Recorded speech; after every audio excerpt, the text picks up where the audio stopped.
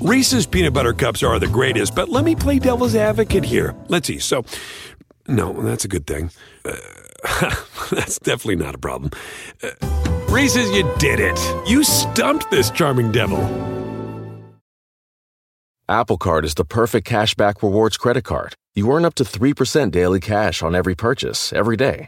That's 3% on your favorite products at Apple, 2% on all other Apple Card with Apple Pay purchases, and 1% on anything you buy with your titanium Apple Card or virtual card number. Visit apple.co/card calculator to see how much you can earn. Apple Card issued by Goldman Sachs Bank USA, Salt Lake City branch. Subject to credit approval. Terms apply.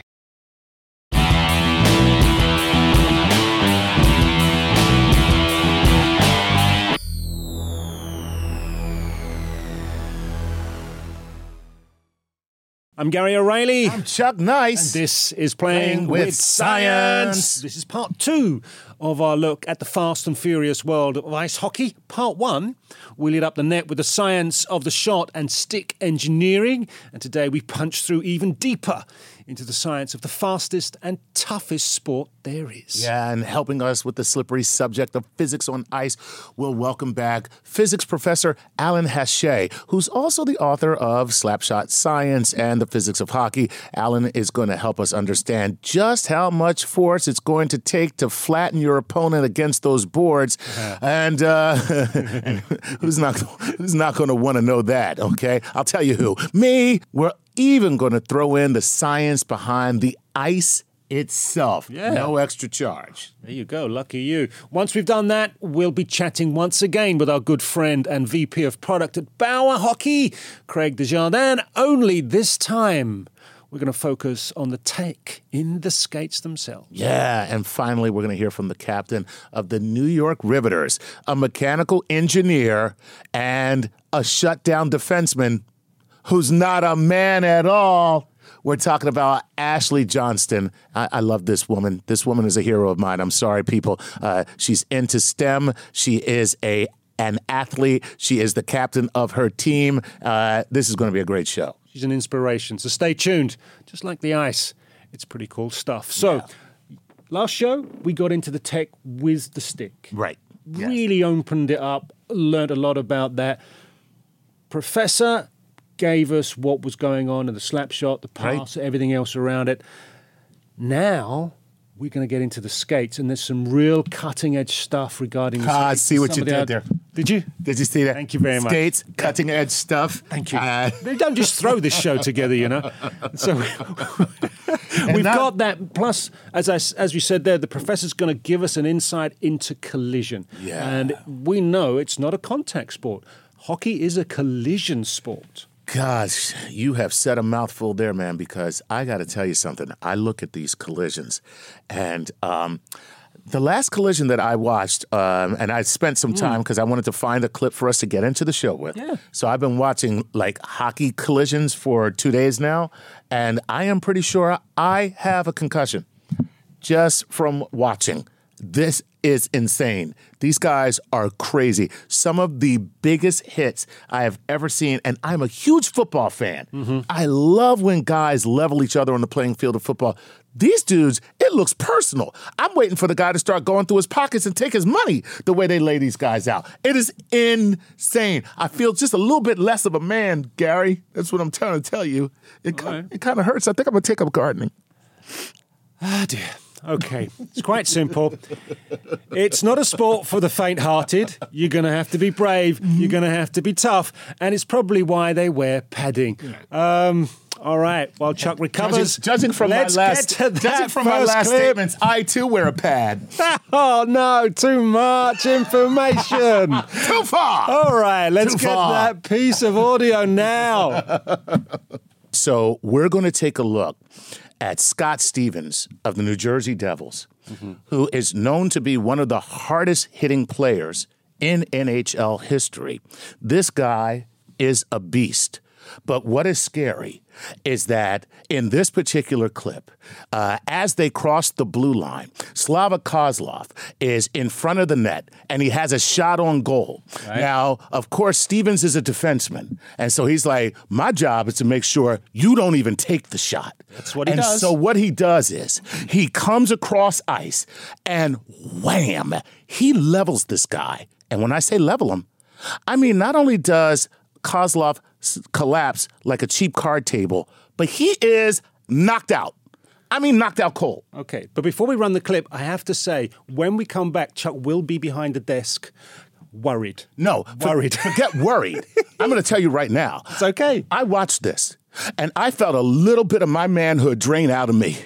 I was like, this is not cool, man. You're going to take up gardening? I'm taking up gardening now. This is not like this should not be legal. This is a sport where a guy can come across the ice, hit you in such a way that is clean and legal, knock you out, and people come over to him and go, yo, man, that was awesome. But everybody plays by the same rules. So that's why hockey is such a popular sport. All right. Well, let's take a look at Scott Stevens in action.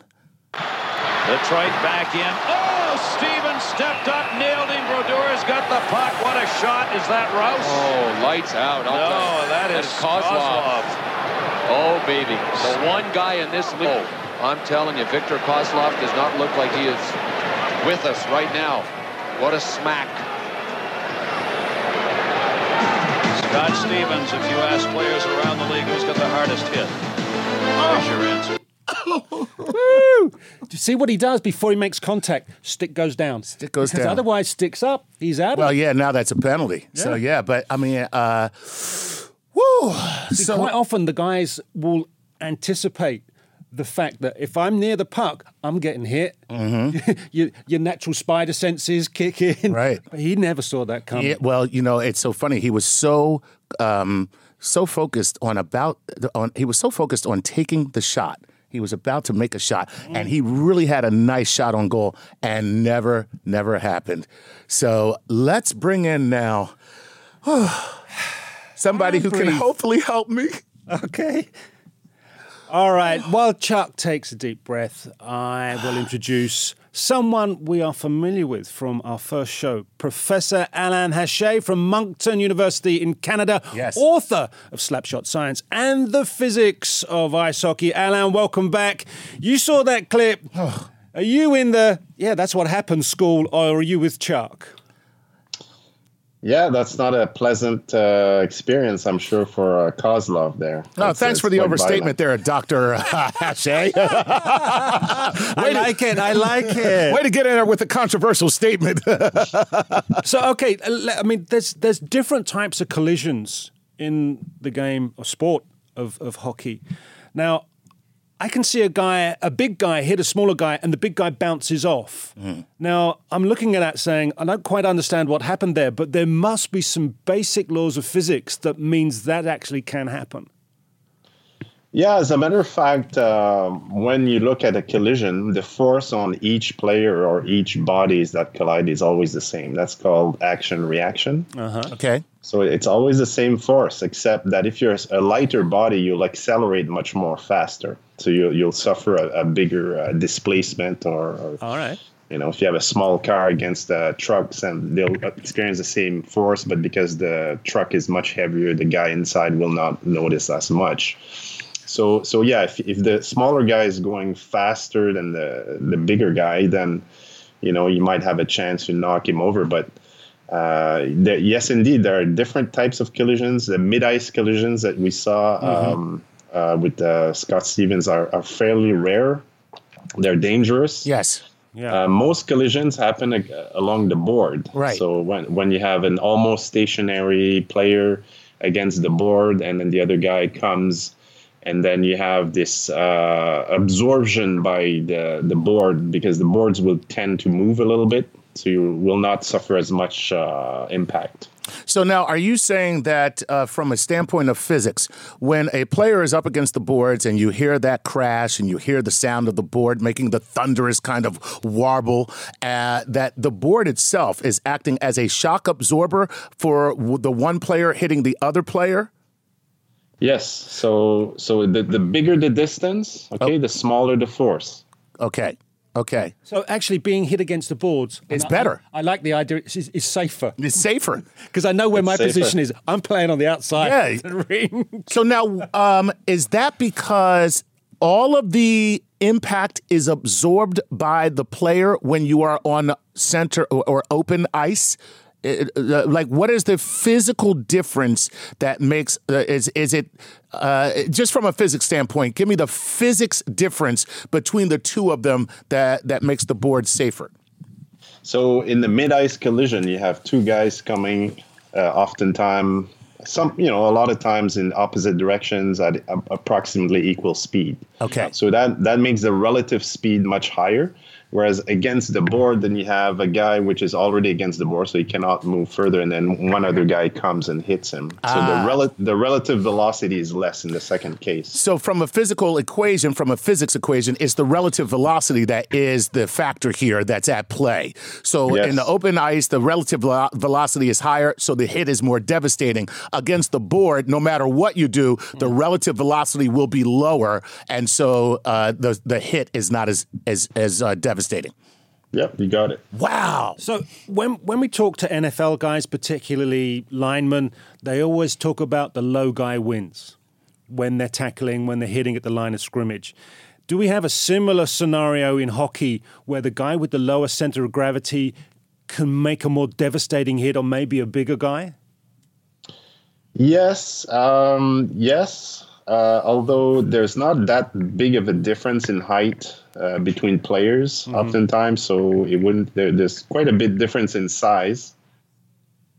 But what will happen sometimes? One guy will crouch over. Okay, so go lower, and that's very dangerous because the other guy will get absorb all the impact on his hips or his legs, and that's quite dangerous. Yeah, and you've seen that where guys get low bridge and you see them go flying. They just take flight. Let's kind of switch gears now and go from the end of this thing, which is the collision, to how it starts, which is the skating. Give us just an elementary breakdown of the physics of skating. What is happening when someone is skating? Well, it's a little bit complicated, but one could say that the main difference between skating and running is that during skating, your foot is not going at the speed as the ice is going under you. Whereas running, you have to move your feet as fast as you're running. But in skating, because you're pushing sideways like this, the side motion of the skate is much slower than the actual speed of the player.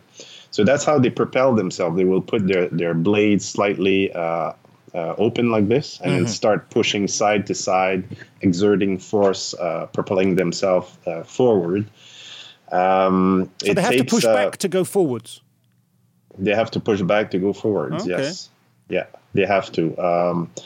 Now, you can attain much higher speeds because you have low friction. It's very slippery, and because of that fact that you don't have to move your feet as fast as you're running, that's the main difference here. But it takes a certain technique because if you want to accelerate fast, then you have to bend your knee. You have to get low in order to be lower your center of gravity in order to propel yourself faster.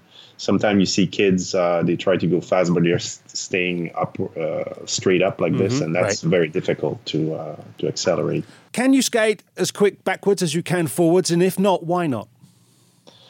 Oh, very good question. No, you can't. You can skate quite fast, but you can never. It's just the way the leg is designed. It's designed to move a certain way, so the knee bends, forward. If it was the other way around, I assume that we could skate backward as fast. But no, I mean it's not a symmetrical situation where if you turn around, you cannot exert the same power as if you're skating forward. Okay, so thank you for breaking down the physics in skating. Without the ice itself, this is a particularly different game. A little tough to do this in a pool of water. Thank you. You're in Canada, and they tell me that you are blessed with the best ice. Why? How? Please explain. I'm not sure that's true necessarily. I think. Well, let me put it to you this way. Growing up in Canada, I know a guy. He now lives in Vermont, but he skates on ponds, and he played hockey growing up, skating outdoors on a solidly frozen pond. And when you look at the ice inside of a stadium, I'm trying to figure out how they keep this ice so hard with the body heat of 20,000 people. It's indoors, and sometimes it's summertime. So, is there a difference in fast and slow ice that is so frozen solid, so hard, like that of the ice that's 3.5 feet thick on a pond, and the ice in an arena, which is only a few inches thick? So is there a difference between fast and slow ice? Yeah, it's true that you want to keep the ice at a temperature of around, say, -7 to -10 degrees Celsius. So that would be around the 20s, I guess, in Celsius. If it gets too warm, close to the melting temperature, it gets soft. And then when you're skating on it, you're digging deep into the ice, and that slows the skate. If it's too cold, then the friction coefficient is not as good. It's not as slippery when it's really, really cold. Okay. But so they want to keep it at a certain temperature, and it's absolutely true that it's difficult to do that in a stadium outside. I remember there was a game in Pittsburgh outside, Penguins, and I forgot the other team, but it was a challenge because it was rainy on top of that, and the rain falls on the ice and makes kind of it makes it slushy. And it's very difficult to get good ice outdoor at any condition. The indoor ice usually is much better. Am I right, Alain, in there being conflicting theories of how you're able to skate across the surface of the ice? One being pressure, the other being vibrating molecules on the surface. Is one theory going to be debunked, or is it a case of maybe it's the two together? Yeah, it turns out that ice itself, if you look at it with microscopes, very powerful microscopes, and you look at actual water molecules, they're actually on the top surface, they're very mobile. So it's almost like a semi-liquid type thing. Ice is by itself wet. You don't have, the surface of it is wet, even if it's microscopically thick. It's very, very thin, but it's there, and that's what makes ice slippery. It's a very unique material because we don't know very many other solids that are as slippery as ice. But because of that, we have winter sports. Without that, winter sports would be not possible. Am I right in saying the molecules vibrate vertically rather than horizontally? Because if they were horizontal, it would just be a liquid surface? No, they vibrate in all directions. It's just that they're not attached. The molecules that are under the ice have neighbors everywhere, and they're linked. They have bonds. They're held into place. Whereas the ones at the top, they don't have anything upstairs, so they're kind of dangling there, and sounds that's like what me. makes. Alain, thank you for putting me right on that one, because there's a lot of sort of written evidence about molecules vibrating, but we have a definitive explanation there from a professor. Who knew they were actually vibrating? Yeah. This is this is good news. Absolutely. I don't know why. I'm not sure why that's good news, but it is. So they indeed are vibrating. Yes. Which is cool. But that brings us to the second, not theory, but postulate, which we heard from our own Dr. Neil deGrasse Tyson about how the blade on the actual ice surface creates a pressure that causes a molecular change in the ice to an actual extremely thin layer of water that causes the skate to then glide on a sheet of water, which immediately refreezes once the skate has passed over it. Is that also true? Yes, so what you're referring to is what's called pressure melting of ice. Okay. There's actually a very neat experiment you can do. You take a long block of ice, and then you attach a copper wire around it, and you suspend two masses. And the weight of the masses will make the wire cut into the ice because it's melting right under the wire, turns into water, and then right on top it becomes ice again. So the wire will just cut through the ice and will fall down, and the ice will be intact. And the ice will still be a block of ice. Yes. Okay. So yes, this happens under skate as well. So if you're looking at the sharp edges of the blade, you have a very, very small area and a lot of force applied. So you can melt the ice, and that's probably playing a factor as well, except that it cannot explain why, say, a puck, which has a big area under, and it is very light, can also slide on the ice fairly easily with almost exactly the same friction coefficient. And that explains it. So ice itself is slippery, but you can help it by, liquefying some of a layer of water on top. That will help lubricating the surface. But without it, even with low pressure, something can slide easily on the ice. Oh, there you have it. So we have a both and. Yeah, both. Yes. So we have a both and, not an either or. Yeah. Yes. Oh, this is awesome. We are solving the problems of the world right here, okay? That's all I'm saying. This is wonderful. Professor, with your experience as a player, with your knowledge as an expert in the field of physics, can you see hockey embracing science to take itself even further forward as a sport? I think it's under a lot of help by the industry. There's technological improvements. Every year they come up with new products. More, we were talking about collision before. Well, there's better equipment, new materials they can use as paddings, new types of materials for skate blades, new design in the boots, new sticks, etc. So I think there is a lot of improvement in the sport by companies that provide equipment.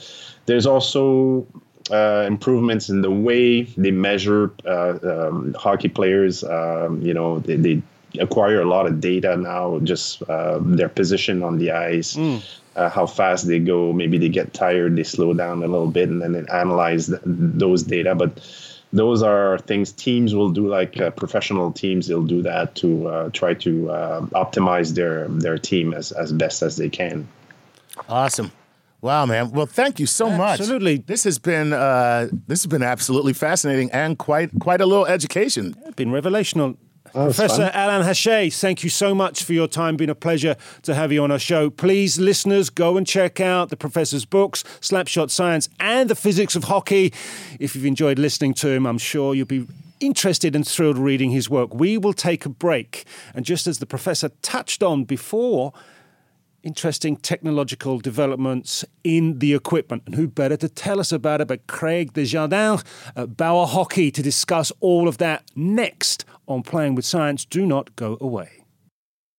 Whether you're a family vacation traveler, business tripper, or long weekend adventurer, Choice Hotels has a stay for any you. And that's good, because there are a lot of me's. Choice Hotels has over 7,400 locations and 22 brands, including Comfort Hotels, Radisson Hotels, and Cambria Hotels. Get the best value for your money when you book with Choice Hotels. Cambria Hotels feature locally inspired hotel bars with specialty cocktails and downtown locations in the center of it all. Hey, that's me. Radisson Hotels have flexible workspaces to get the most of your business travel and on-site restaurants. That's me, too. And at Comfort Hotels, you'll enjoy free hot breakfast with fresh waffles, great pools for the entire family, and spacious rooms. Hey, that's me, too. I guess I'm just going to have to stay at all of them. Choice Hotels has a stay for any you. Book direct at choicehotels.com, where travel comes true. Reese's peanut butter cups are the greatest, but let me play devil's advocate here. Let's see. So, no, that's a good thing. That's definitely not a problem. Reese's, you did it. You stumped this charming devil. Want the same expert advice you get from the pros in the store while shopping online at DiscountTire.com? Meet Treadwell, your personal online tire guide that matches you with the perfect tire for your vehicle. Get your best match in 1 minute or less with Treadwell by Discount Tire. Welcome back. I'm Gary O'Reilly. And I'm Chuck Nice. And this is Playing with Science. Yes, you know that because you're so tuned in and you're here from the beginning. And today, as you know, we are exploring the world of hockey, a.k.a. Physics on ice. Not to be confused with Disney on Ice, which is not nearly as good. No, not at all. No. And now joining us by video call to break down all the technology that goes into skate design. And if you just think it's a boot with a blade, you're so wrong. Stick around. Craig Dedard and the Vice President of Product of Bauer Hockey will tell you otherwise. Craig, good to have you back on show 2, my friend. Thanks Welcome. for coming back, man. We're excited. Thank you, guys. Yeah, man. As we did in show 1 with the hockey stick, a little bit of history, because weren't Bauer the originator of the first sort of complete riveted blade boot lace-up scenario way back in the 30s, around about the time I was born, before you say it? Yeah. Exactly. Just taking what essentially was a boot and something as novel as attaching a steel blade so they could skate across the frozen pond or to get where they were going, and it sort of morphed into, we're very fortunate to have about 78% of NHL players in Bauer skates, which is very exciting. That's good. And it's true. I mean, when you go to a sporting goods store, even when you look at the skates, you guys are you're still there too. Like how much? I mean, you don't have to tell us this because maybe it doesn't make a difference. But how much market share do you guys have? Like 90%. Yeah. What do you guys like? Are you really up there? Like, are you like about 90-something% of the market? Bauer skates. I don't mean all equipment. I mean just skates.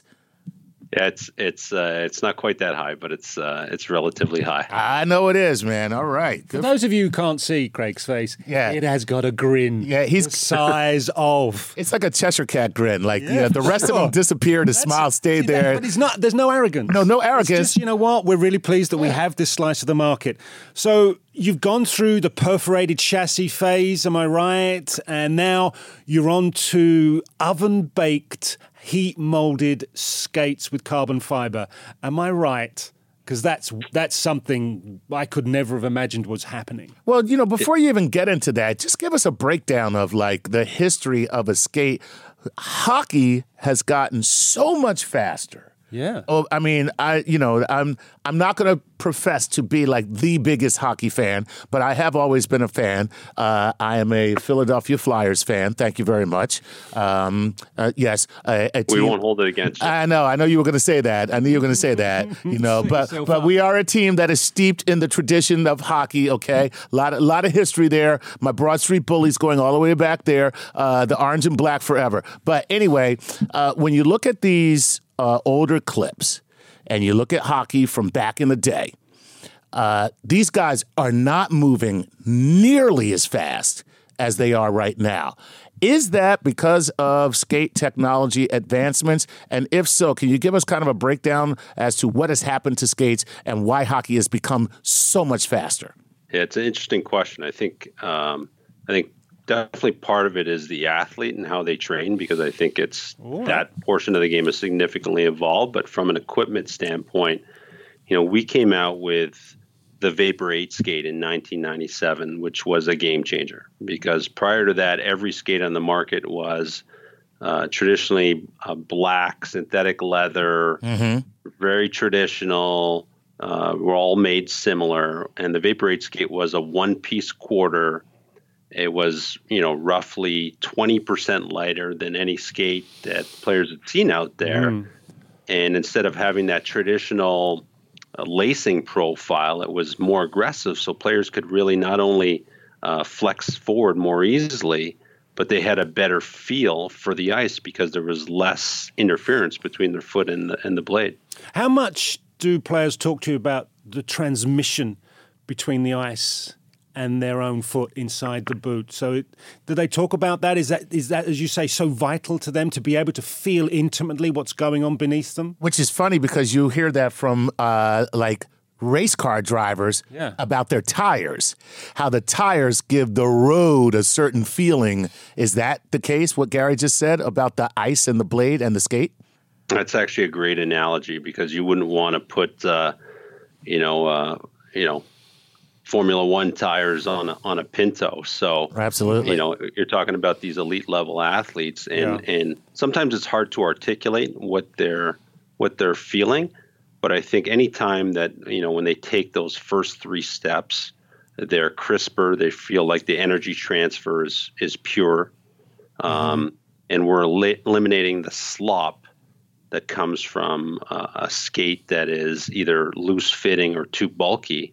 Then players not only feel more responsive, they also feel more agile, because as they're crossing over or running into those quick stop and goes, their ability to move their feet and articulate their ankles quicker is also part of the benefit. So how have you managed to eliminate that slack within the boot itself? Well, especially in our high-end skates, we use a manufacturing process that's called 3D compression molding. So if you look at the skate from the rear, it actually mirrors, the actual shape of your foot. So the ankle bones and the articulation of the heel, and the beauty of the curved composite materials that we use is you can take that whole skate, put it in a skate oven, heat it up in about 3 minutes, and you can further shape that material around whether it's a bone spur or any specific nuances of someone's foot, so they have that purely customized fit. It's a bespoke boot for the elite players. Exactly. They must love you. We're talking Cinderella. This is absolutely fabulous. I don't know any other elite sports where that attention to detail for footwear actually takes place. Well, let's take it one step further. So an often overlooked element is the blade. So what's below the boot of the skate. Yeah.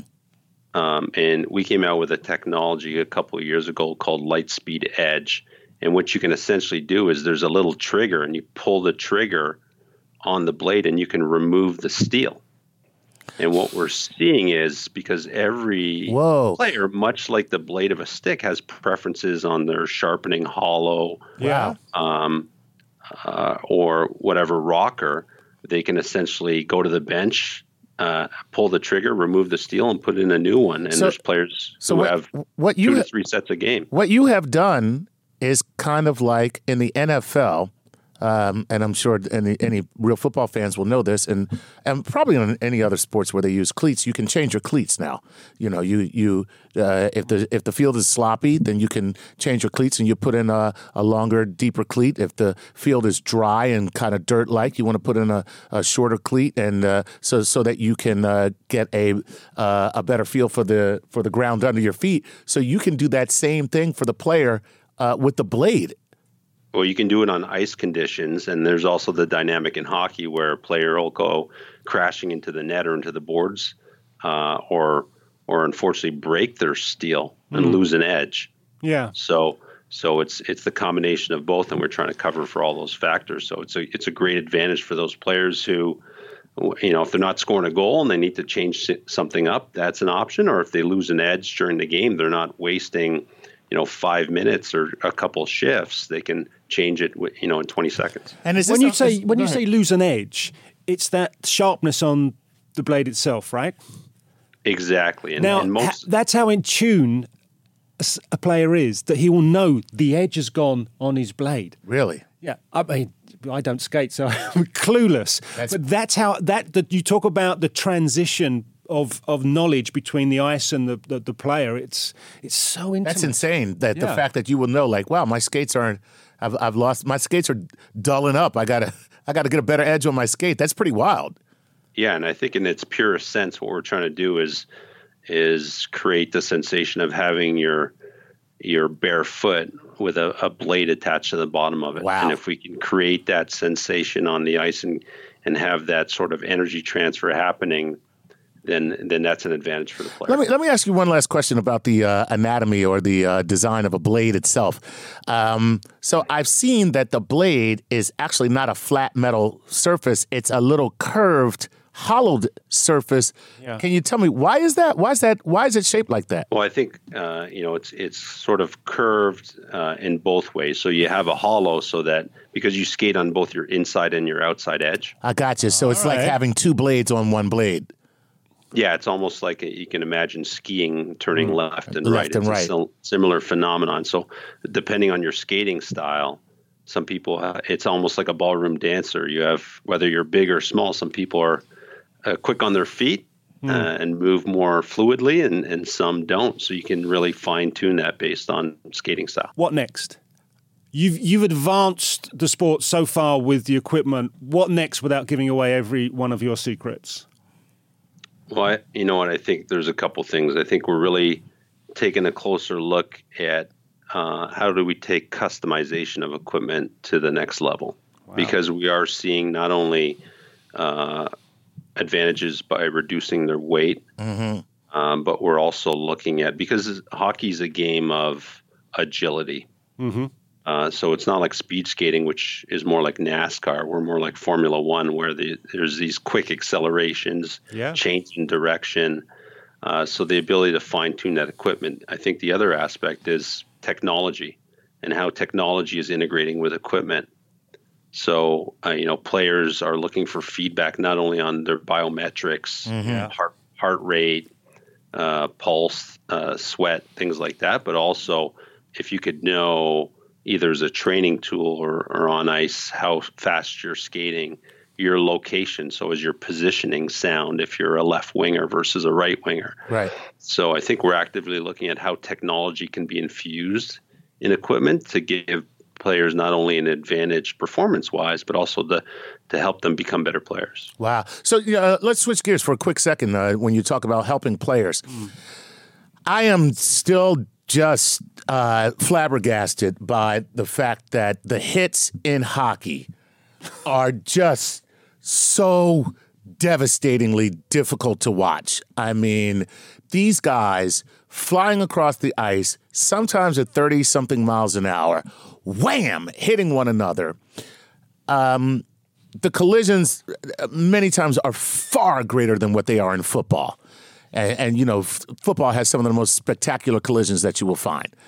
What do you guys see in terms of helping players protect their noggin when it comes to, taking those kinds of hits?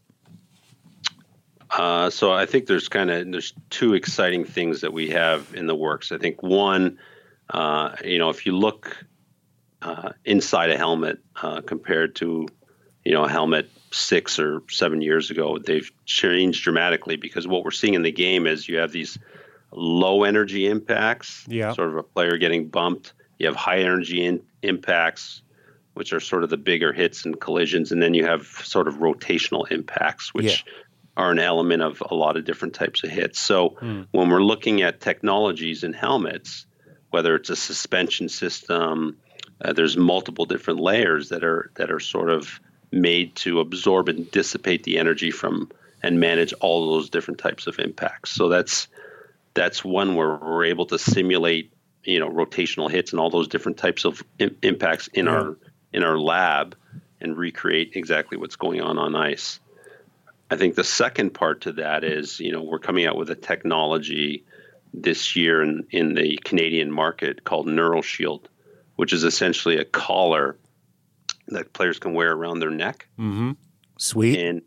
And what it's doing is actually simulating, if you can imagine what a woodpecker does and how many times a woodpecker hits a tree, and you got to wonder how there's no sort of head injury related to the amount of force it's applying. Being able to essentially maintain a slightly higher blood volume around your brain. Oh, okay. No different than than when you're coughing or you get up in the morning and there's more blood flow. Yeah. What that does is act as almost like a bubble. Yeah, you're cushioning from the inside of the head itself. Exactly. So that's insane. We're looking at technologies that can protect from the outside and from the inside. Well, when I say insane, I mean I get the way you meant it. Yeah. No, but that's awesome. I mean, that is something that can actually span all sports where head injuries can be a problem, right? That's exactly it. Game changer. That is a game changer. Yeah, so we applaud you. Yes. Anything that can protect an athlete, particularly in a collision sport like hockey, yeah, absolutely, to you and your technical and engineers and all the little science bunnies you have there. Yeah, good luck with that one. Fabulous. Yeah, let me tell you something. I'm going to keep an eye on that because the moment you guys break through on that, I gotta buy some Bauer stock. Craig, once again, it's been an absolute pleasure. Thank you for your time. Thank you for allowing us insight into what you do with your company, and we wish you all the very best, and we hope to have you back in the future. Gentlemen, it's been a blast. Thank you very Well, much. it's very kind of you to say. Thank you so much. Wow. What we learned. Yeah, man, that's some great stuff right there. I'm Okay. super excited. Another break. When we come back, we will have a defenseman, Ashley Johnston, from the New York Riveters, captain, as well as being a mechanical engineer. Sports and science combined in one person. Stick around. We'll be back shortly. Reese's peanut butter cups are the greatest, but let me play devil's advocate here. Let's see. So, no, that's a good thing. That's definitely not a problem. Reese's, you did it. You stumped this charming devil. Planning an international trip and want to learn the language of your destination? Then check out the language learning program Rosetta Stone on desktop or as an app. Rosetta Stone is designed to immerse you in the language you're learning. Plus, the True Accent feature even gives you feedback on your pronunciation. Don't put off learning that language. There's no better time than right now to get started. For a very limited time, listeners can get Rosetta Stone's lifetime membership for 50% off. That's 50% off unlimited access to 25 language courses for the rest of your life. Redeem your 50% off at rosettastone.com today. Welcome back. I'm Gary O'Reilly. And I'm Chuck Nice. And this, of course, is Playing with Science. And today we've been exploring the science of skating and collisions in the fast and furious world of ice hockey. Did you like that? That was my... I did. That was my shushing of the ice. Elegant. That's okay. Yeah. Enough of that. Happy? Yeah, I was happy. I had to do As it. long as he's happy. Joining us now by video call is Ashley Johnson, captain of the New York Riveters. Yes. Ashley, welcome to the show. Absolutely fabulous, because you're not just a hockey player, you are a mechanical engineer. And if Bill Nye was here, he would be in the not worthy position. He would absolutely adore you. So welcome to our show. Thanks for having me, guys. I'm really excited to be on. Yeah, it's very fabulous. cool. Let me ask you, first of all, such a wonderful marriage of science and sport.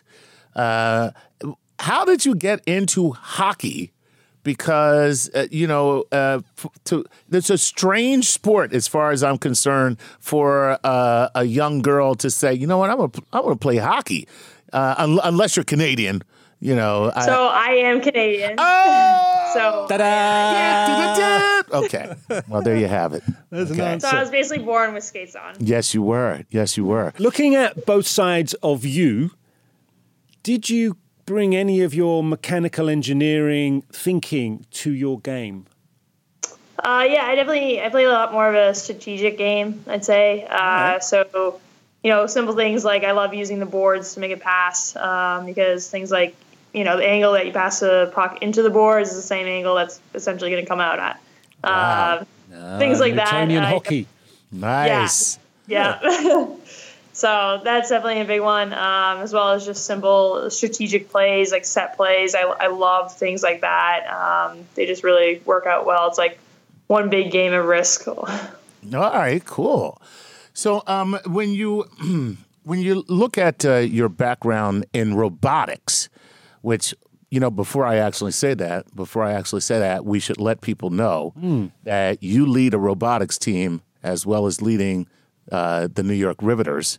You are also leading a robotics team. And I believe while you were in school, you developed a prosthetic that actually grows with a child who has lost a limb. Am I correct there? Is that the right way I'm saying it right?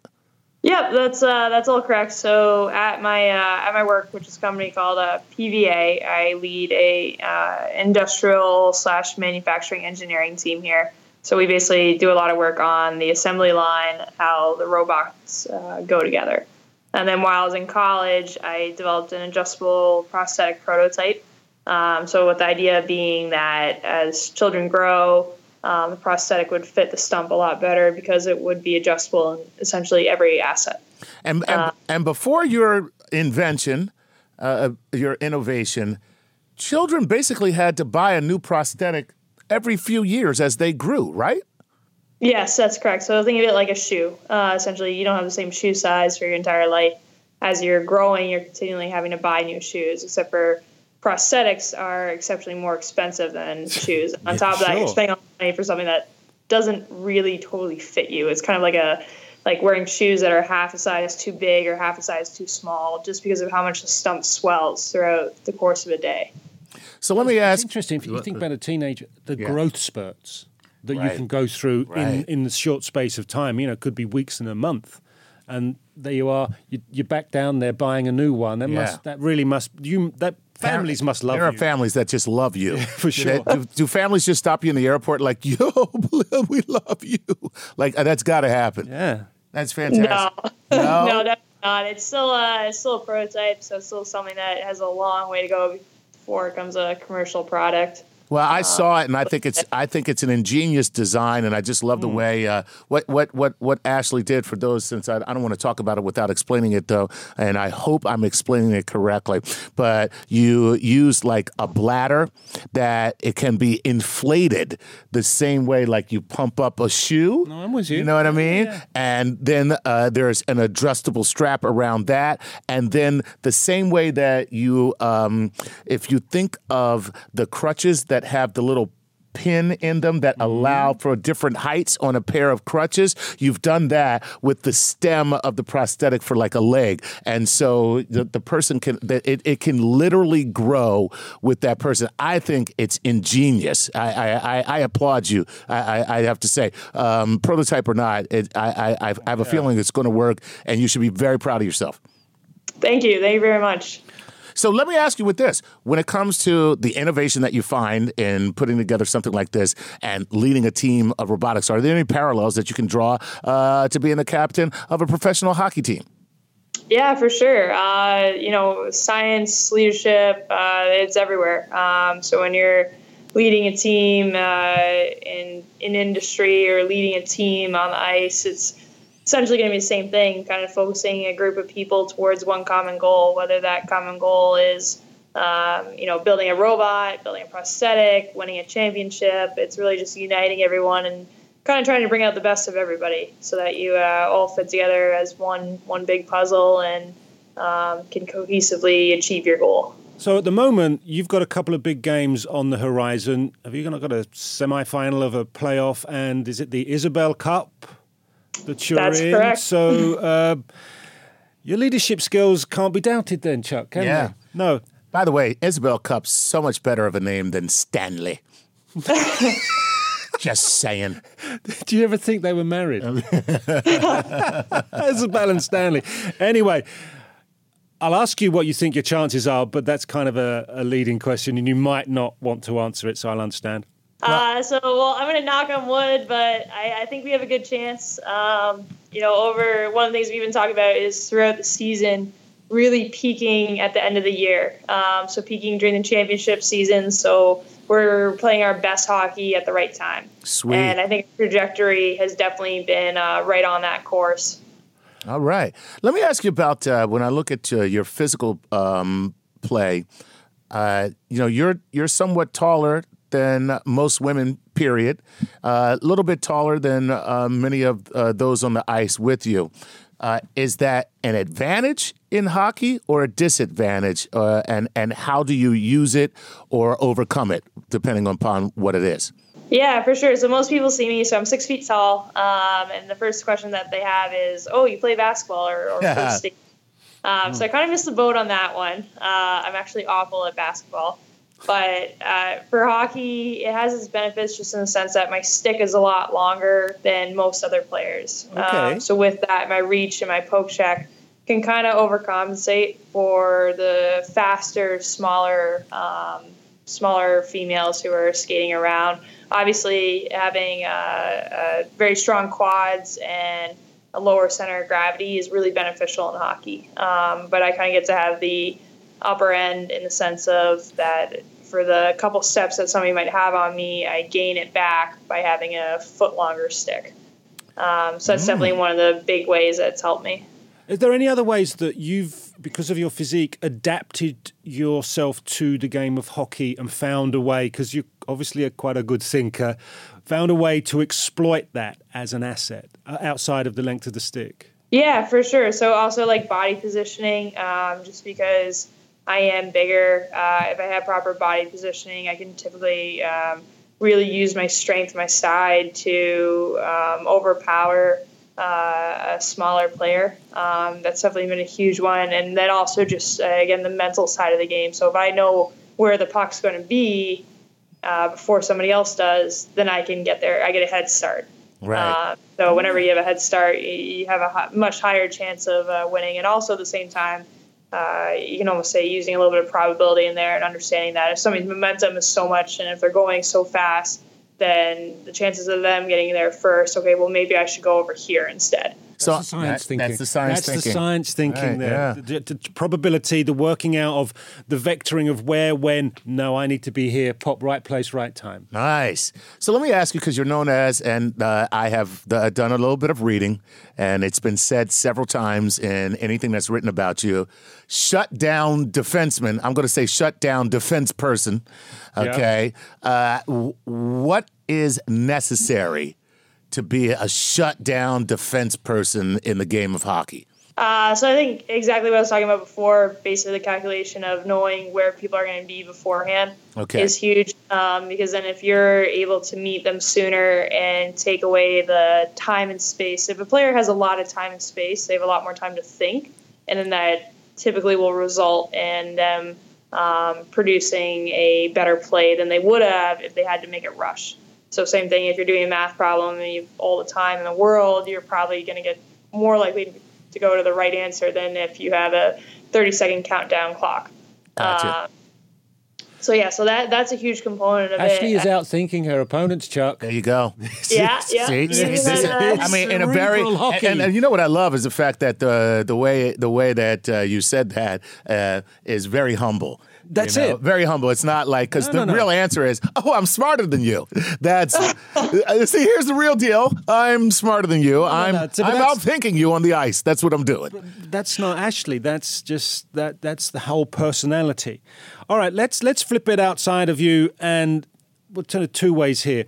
What technical advances have you seen in hockey since you started to play, and what sort of technical scientific advances would you like to see come to your sport? So definitely one of the biggest ones has been the sticks. Right. This have been absolutely, so now they're kind of so originally you had the wood, your typical wood stick. Now it's a lot more of the fiberglass. Actually, some of them even have Kevlar weaved inside of them, some of the Bauer sticks. So from that composite, you're basically getting the best of both worlds, where it's structurally sound enough to be a stick and not fall apart on you, but you still, when you have your force going down, can get that flex, and that flex makes your shot a lot more powerful. And additionally, one of the things that has been worked on a lot is the feel of the puck. So not only are you getting that, that flex factor, but also as soon as the puck's on your stick, that you can literally feel it all the way up the shaft to your hands. What's your preference, mid or low flex point? I like the low flex point, just because I find it's a little bit better for how I shoot, just because I'm taller and I typically don't bend my knees as much. Yeah. Having that little extra bit at the end of the stick really helps the whip factor. So when your blade's coming through. Have you got your hands on those new Bauer skates that are heat molded and have the carbon fiber little trigger blade things? Have you got your hands on those yet? Yes. So I have a pair of those. Absolutely.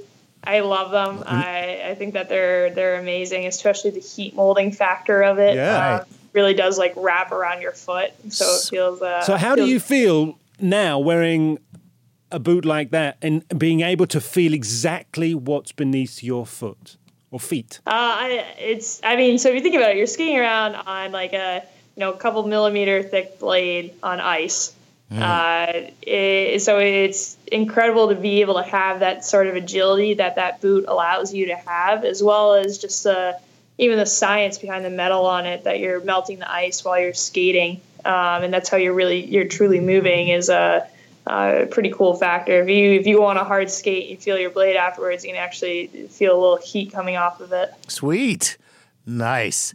Well, you know what? You are, I can't tell you just how impressive you are, just all across the board, being somebody who is a leader in mechanical engineering, a leader in sports, a person who is an innovator. You're just impressive all the way around. You should be very, very proud of yourself. I want to go and kiss your parents and tell them that, they've done a fantastic job. And, I want you to call. You're in love mode, aren't you? I am. And I want you to call my daughter and let her know that, everything that she wants in this world is possible. And we're just so happy that you came on the show. Thanks so much. Ashley, you're an inspiration, and we wish you and your team the very best of luck in your future games. And you're elite in both the field of science and sport, and that's exactly what Playing in Science is all about. So thank you so much for being on the show. Been fabulous. Yeah, thank you guys so much for having me. This is great, and I really enjoyed it. So thank you very much. Pleasure's ours. All right. Welcome. Thank you. So, Chuck. Yes. Physics. That's our show, yes. Physics. On ice. On ice. Alan Hachet opened our minds to everything that goes in with Slapshot, what we can find out, physics and science on the ice. Then Craig Desjardins lets us inside the secrets that go into Bauer products. Right. And then we have an inspiration of a player, a leader from the New York Riveters. I think overall it was a great show. That's what I'm going to say. Mm-hmm. I'm Gary O'Reilly. I'm Chuck Nice. And this has been Playing with Science.